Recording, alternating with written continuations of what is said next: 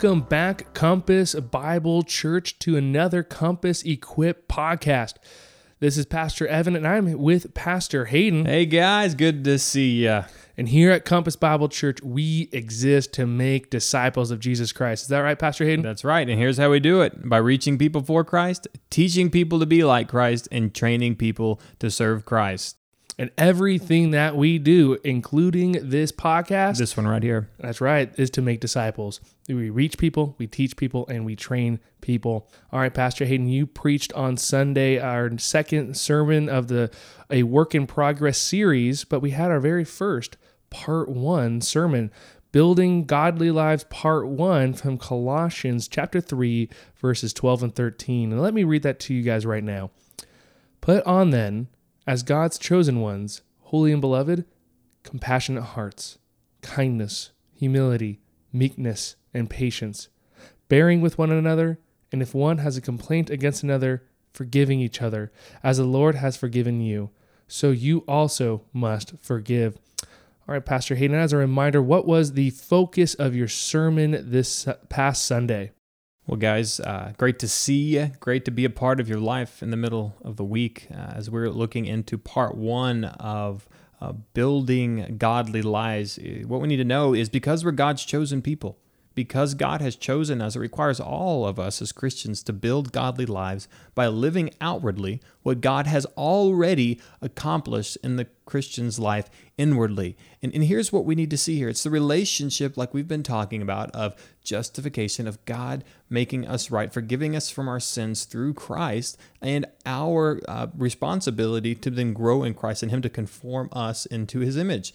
And this is what we talk about. Where is the word grace? Well, here is the word grace. You're given the grace to build a godly life. You're given that because you could have never built that life on your own self-righteousness. So it's the very grace of God that allows us to progress in the sanctification of God. And so for you and me, it is the grace that God gives us that even allows us to build a godly life. And so as we've been talking about over the past couple weeks, and as we really hit hard this past Sunday, let's go forward this week resolved to display the character of God.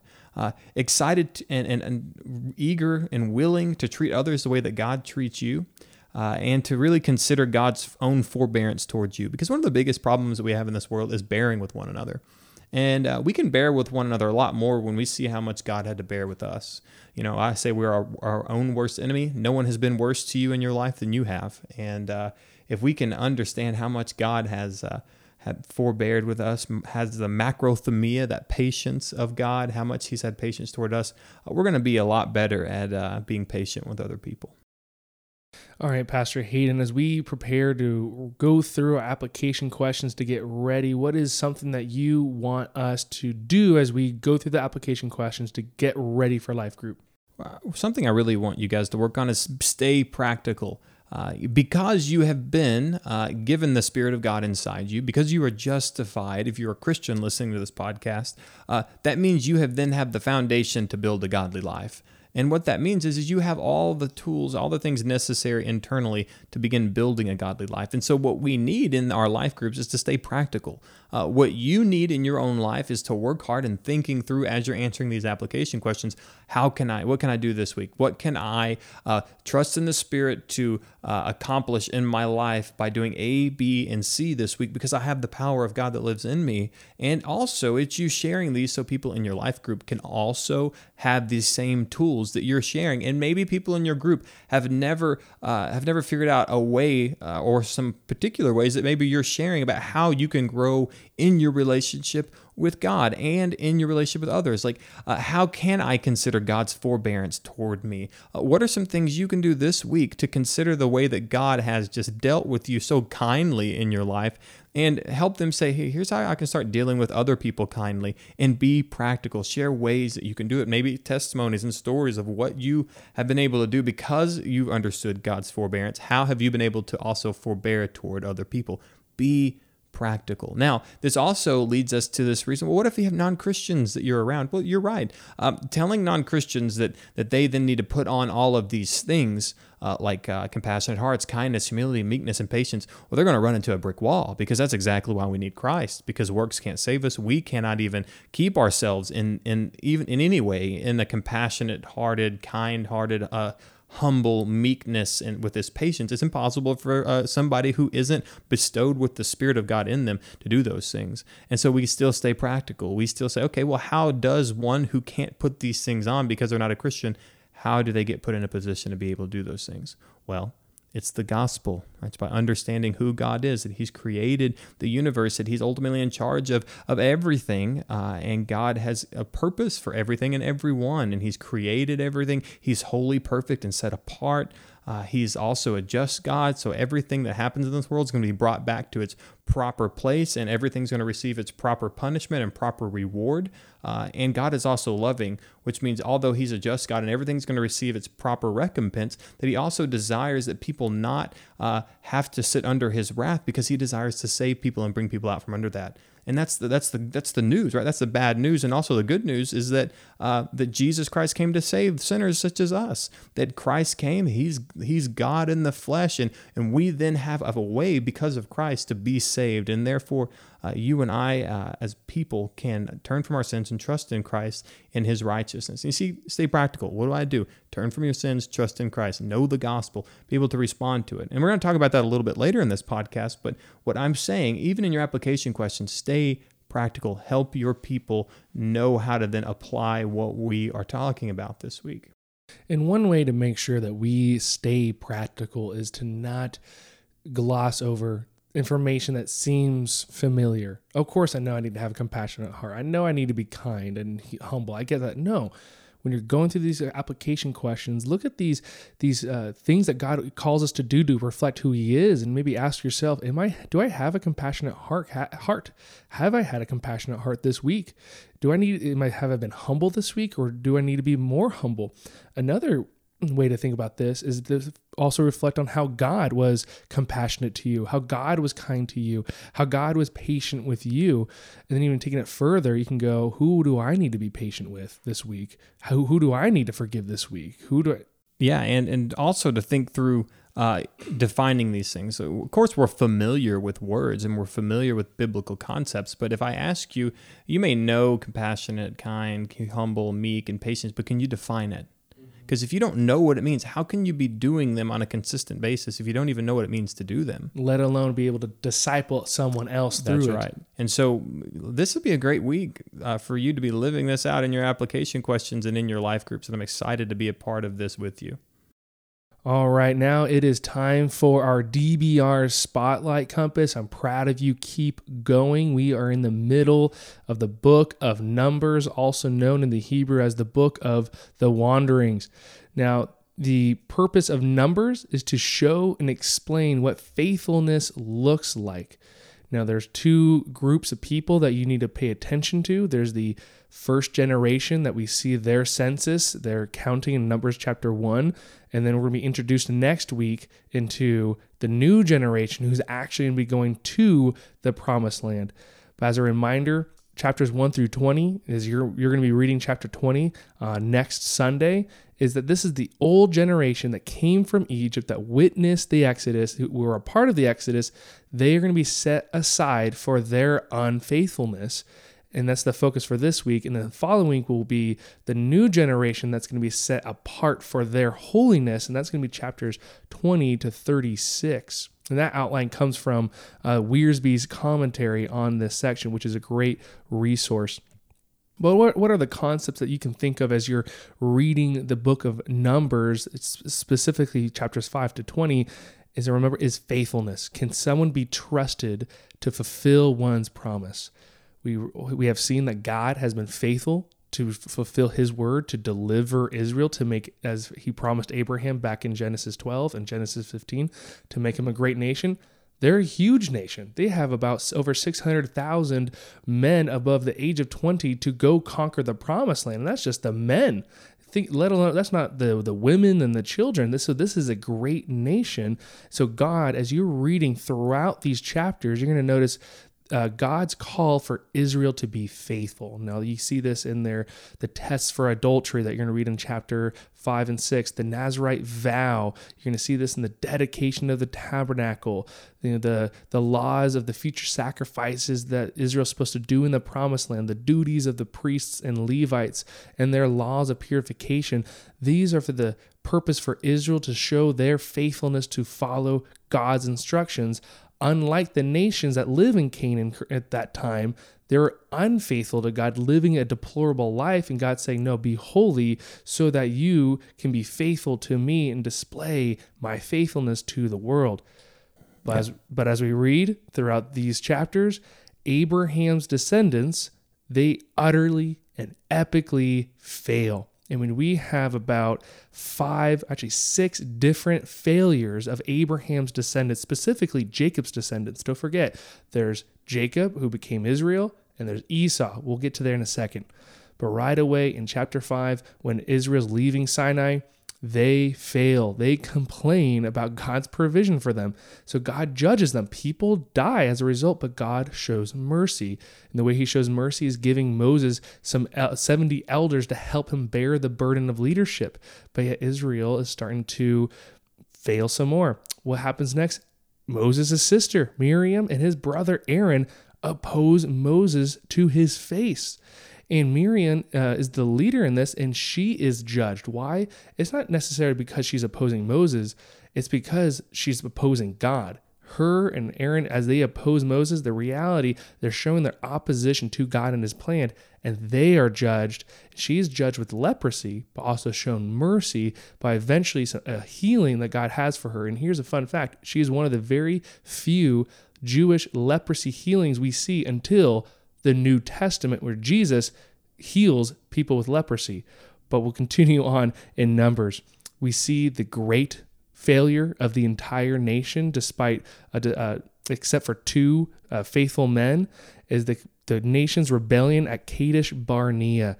This is where the Israelites, as we see in Deuteronomy chapter 1, they wanted to send spies into the land.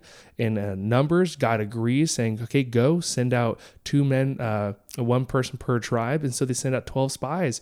And they came back and said, the land's great, God is right.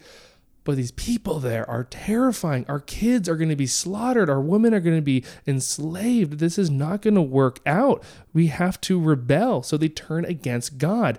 In their opposition, God judges them harshly, which we will get to in a second. But later on in your reading this week, you're going to see Korah's rebellion. Now, who is Korah? He's a descendant of the tribe of Levi. He is not a priest. He's just a Levite. Only descendants of Aaron are going to be priests, but there's many descendants of Levi. And Korah, the sons of Korah, were not content with their position as just Levites. They wanted to be in higher positions. They didn't recognize the blessing that God gave them to be able to serve God in the tabernacle. And so they opposed Moses, essentially showing their opposition to God and his plan, and God judges them. And then Moses, unfortunately, towards the end of our reading this week, even Moses fails. Even he disobeys. God told him to speak to the rock and the water would burst forth. Instead, in his anger, he strikes the rock, not trusting in God, and he is too judged. But our reading will end with Edom. Don't forget, these are Esau's descendants, Esau's, Jacob's brother, the descendants, Edom. They refuse to let Israel pass, and we will see that God has a judgment. And that's the other concept and theme that you need to pay attention to. God's judgment on unfaithfulness. With Miriam, with Aaron, Korah, Edom, all of them died in the wilderness. And then the great curse, the great one that God wants us to pay attention to, is in Numbers 14. He said, the reason, I will show mercy. I will not kill you all right away for rebelling against me at Kadesh Barnea, for not trusting me to go to the promised land. What I'm going to do is I'm going to kill you all. A whole generation is going to die in the next 40 years. to show how unfaithful you are, and those your kids, your little ones who you thought would become prey to the Canaanites, they will be the ones that will conquer the promised land. In your weakness, I will show you my strength. And for the 40 days that you were out there spying out the land, you will wander for 40 years to know my displeasure for your unfaithfulness. The point that we need to understand in this is that God is just and he hates sin. We see this in Romans 6:23, for the wages of sin is death. And we see that over and over. The sons of Korah being swallowed up by the earth. Moses eventually going to die in the wilderness. But the free gift of God is eternal life in Christ Jesus our Lord. And we see the relationship in the Old Testament between God's desire for faithfulness and then Israel's inability to be faithful by showing their faithlessness. And when we say the wages of sin is death, it's our unfaithfulness towards God. God desires that we be faithful. And what happens is we are unfaithful. And for that, we have the wages of that unfaithfulness, which is death. But the free gift of God is eternal life in Christ, who was the ultimately perfect, faithful person. And this is why Paul writes in 1 Corinthians 10, he actually refers to what you and I are going to be reading this week in the book of Numbers. In 1 Corinthians 10, Paul says, was written down as an example for us, written down for our instruction, so that we don't think we're prideful. As Christians, we don't think we stand lest we fall. As we look at back in Israel going, how dumb can they be? They witnessed the 10 plagues. They witnessed the Red Sea. How can they rebel against God? Well, you and I, Christian, how can we, who have seen the salvation in our lives and trusted in Christ for our salvation, turn back to sin? So don't think we can fight it without God. So that's why in verse 13, Paul writes, no temptation has overcome you that is common to man. Just like Israel in the wilderness, God is faithful. He will not let you be tempted beyond your ability, but with the temptation, he will also provide you a way of escape that you might be able to endure it. Israel, he would have given them the strength to endure it if they just trusted in him. As Christians, we have to trust him to fight off our sin. So as verse 14 says, flee from idolatry, or apply what Pastor Hayden's sermon said last week. Well, that concludes our DBR Spotlight. So that segues right into our special topic, which is going to be about salvation. So Pastor Hayden, what have we prepared for this week's special topic? Well, what we want to do this week is get a good foundation laid for the idea of what is salvation. And so to understand what salvation is biblically, what we want to do is look at some key definitions. The first one is salvation. And the word salvation is the deliverance that we have been delivered from the power and the effects of sin. That is, we have been delivered from the power of sin in our daily life to live righteous lives, and also the effects of sin both here and in eternity. That is the separation that we have from a holy God that ends with eternal punishment. And even here in the world, that we have the effects of sin in our lives regularly. That was, we have infirmities, we have sickness, we have death, we have broken interpersonal relationships, and those things get restored eternally through Christ. And also we have the power now, because of the Spirit that lives in us, to even reconcile broken relationships that we have now.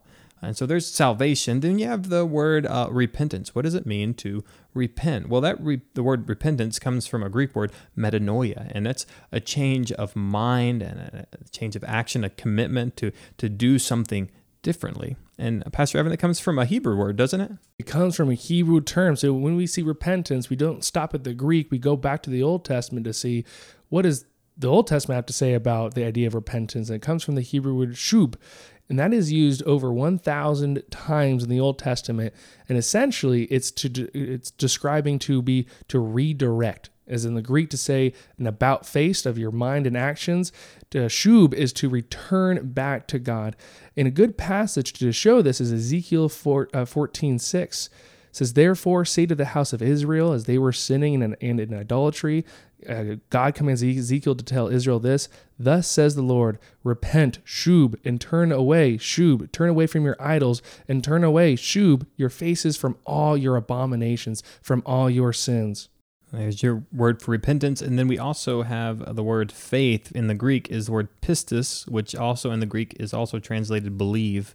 And how we say that is just to trust. It's for us to trust. So if we want delivered from the power and effects of sin, we have to turn, metanoia. We have to change the mind and the actions of our lives, and we have to change and turn from our sins and to pistis, to trust in Christ and the work that He had done to allow us the freedom and the deliverance from sin.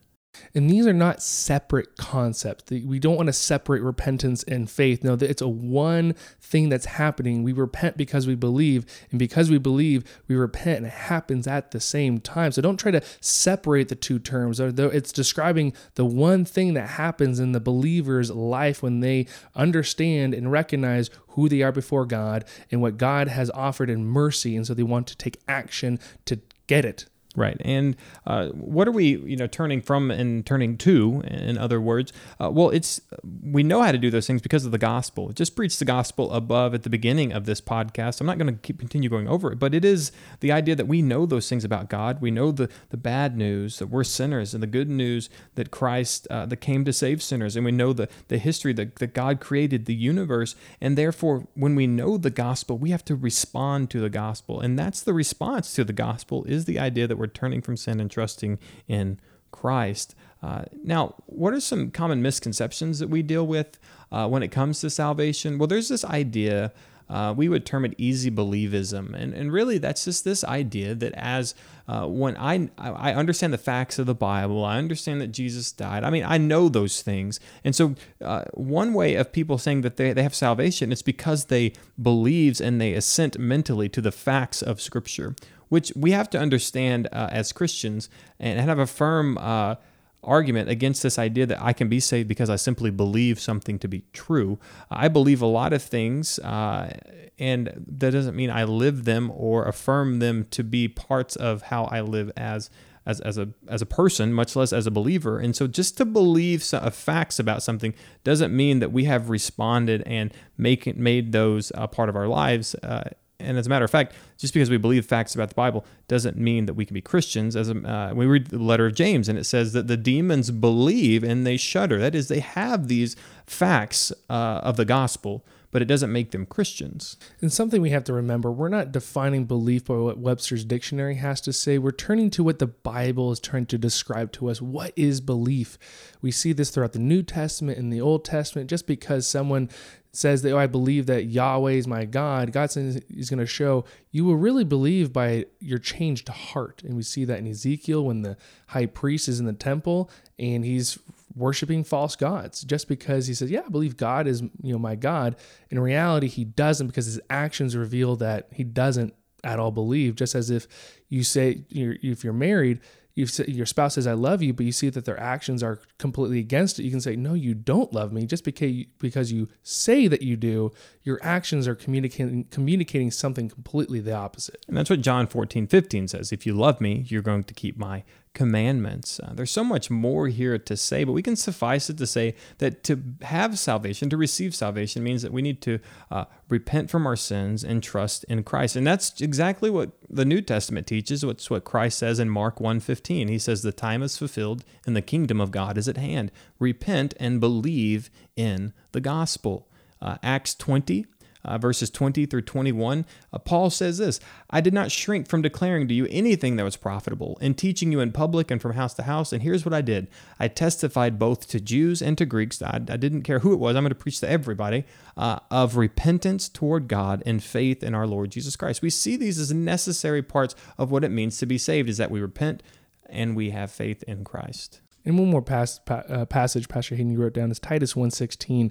Even though they profess to know God, they deny Him by their works. They are detestable, disobedient, unfit for any good work. So that's why a biblical belief, to find what the Bible says, is it's more than just a mental assent and agreement.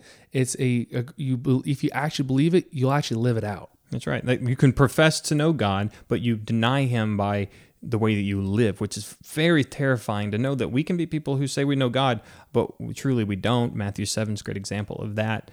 In Hebrews 5, 9 through 10, just another good example. And being made perfect, we're talking about Christ, he was made perfect. He became the source of eternal salvation to all who obey him. Isn't that great? There it is. It's Scripture. A good biblical understanding of salvation has a lot to do with the way that we obey. Now, when you say, what do you mean obey? Faith in, yes, faith alone, in Christ alone, right? That is grace alone. Yes.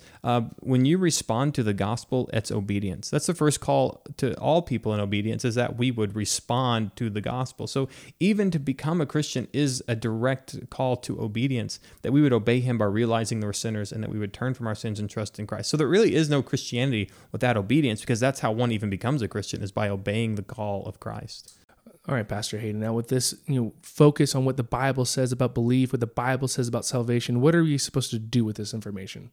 Well, really, it's by understanding in our own lives, hey, did we respond to this? Do we know the gospel, that God is creator, holy, just, loving, that we're sinners and separated from a holy God, and that Christ came as the perfect sacrifice for us, as the perfect example in this world, and then also to have the wrath of God poured out on him on our behalf if we would respond through turning from our sins and trusting in Christ. Did we do that? And that is this: do I have a testimony? Do I have a testimony in my life where I can articulate, like I can with my wife? We were married on May 19th, 2019, there was a day and there was a time where I confessed to my wife my love and commitment toward her, and we got married. Is there a time in your life where you confessed and turned from your sins and trusted in Christ? Do you have a testimony? And finally, does your life reflect things like we've been talking about this week in putting on as God's chosen ones, holy and loved, compassionate hearts, kindness, humility, meekness, patience? That is the fruits of the Spirit. Does your life pour forth the fact and the witness that you have been saved internally?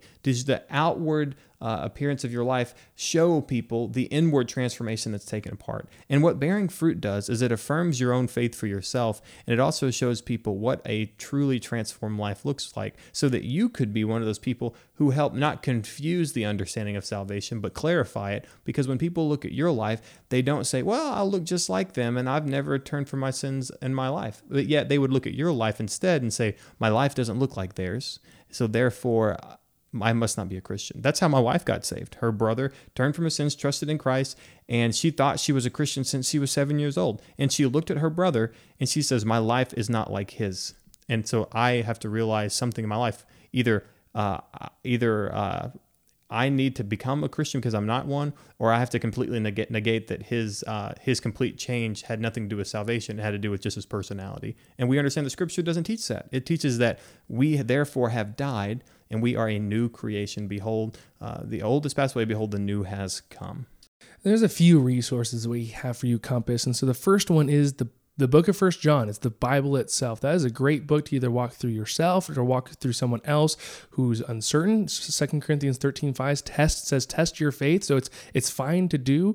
The book of 1 John is a great resource to first start to. We want to start with the Bible, but two more resources that will be helpful. They're small and they're short and they're great.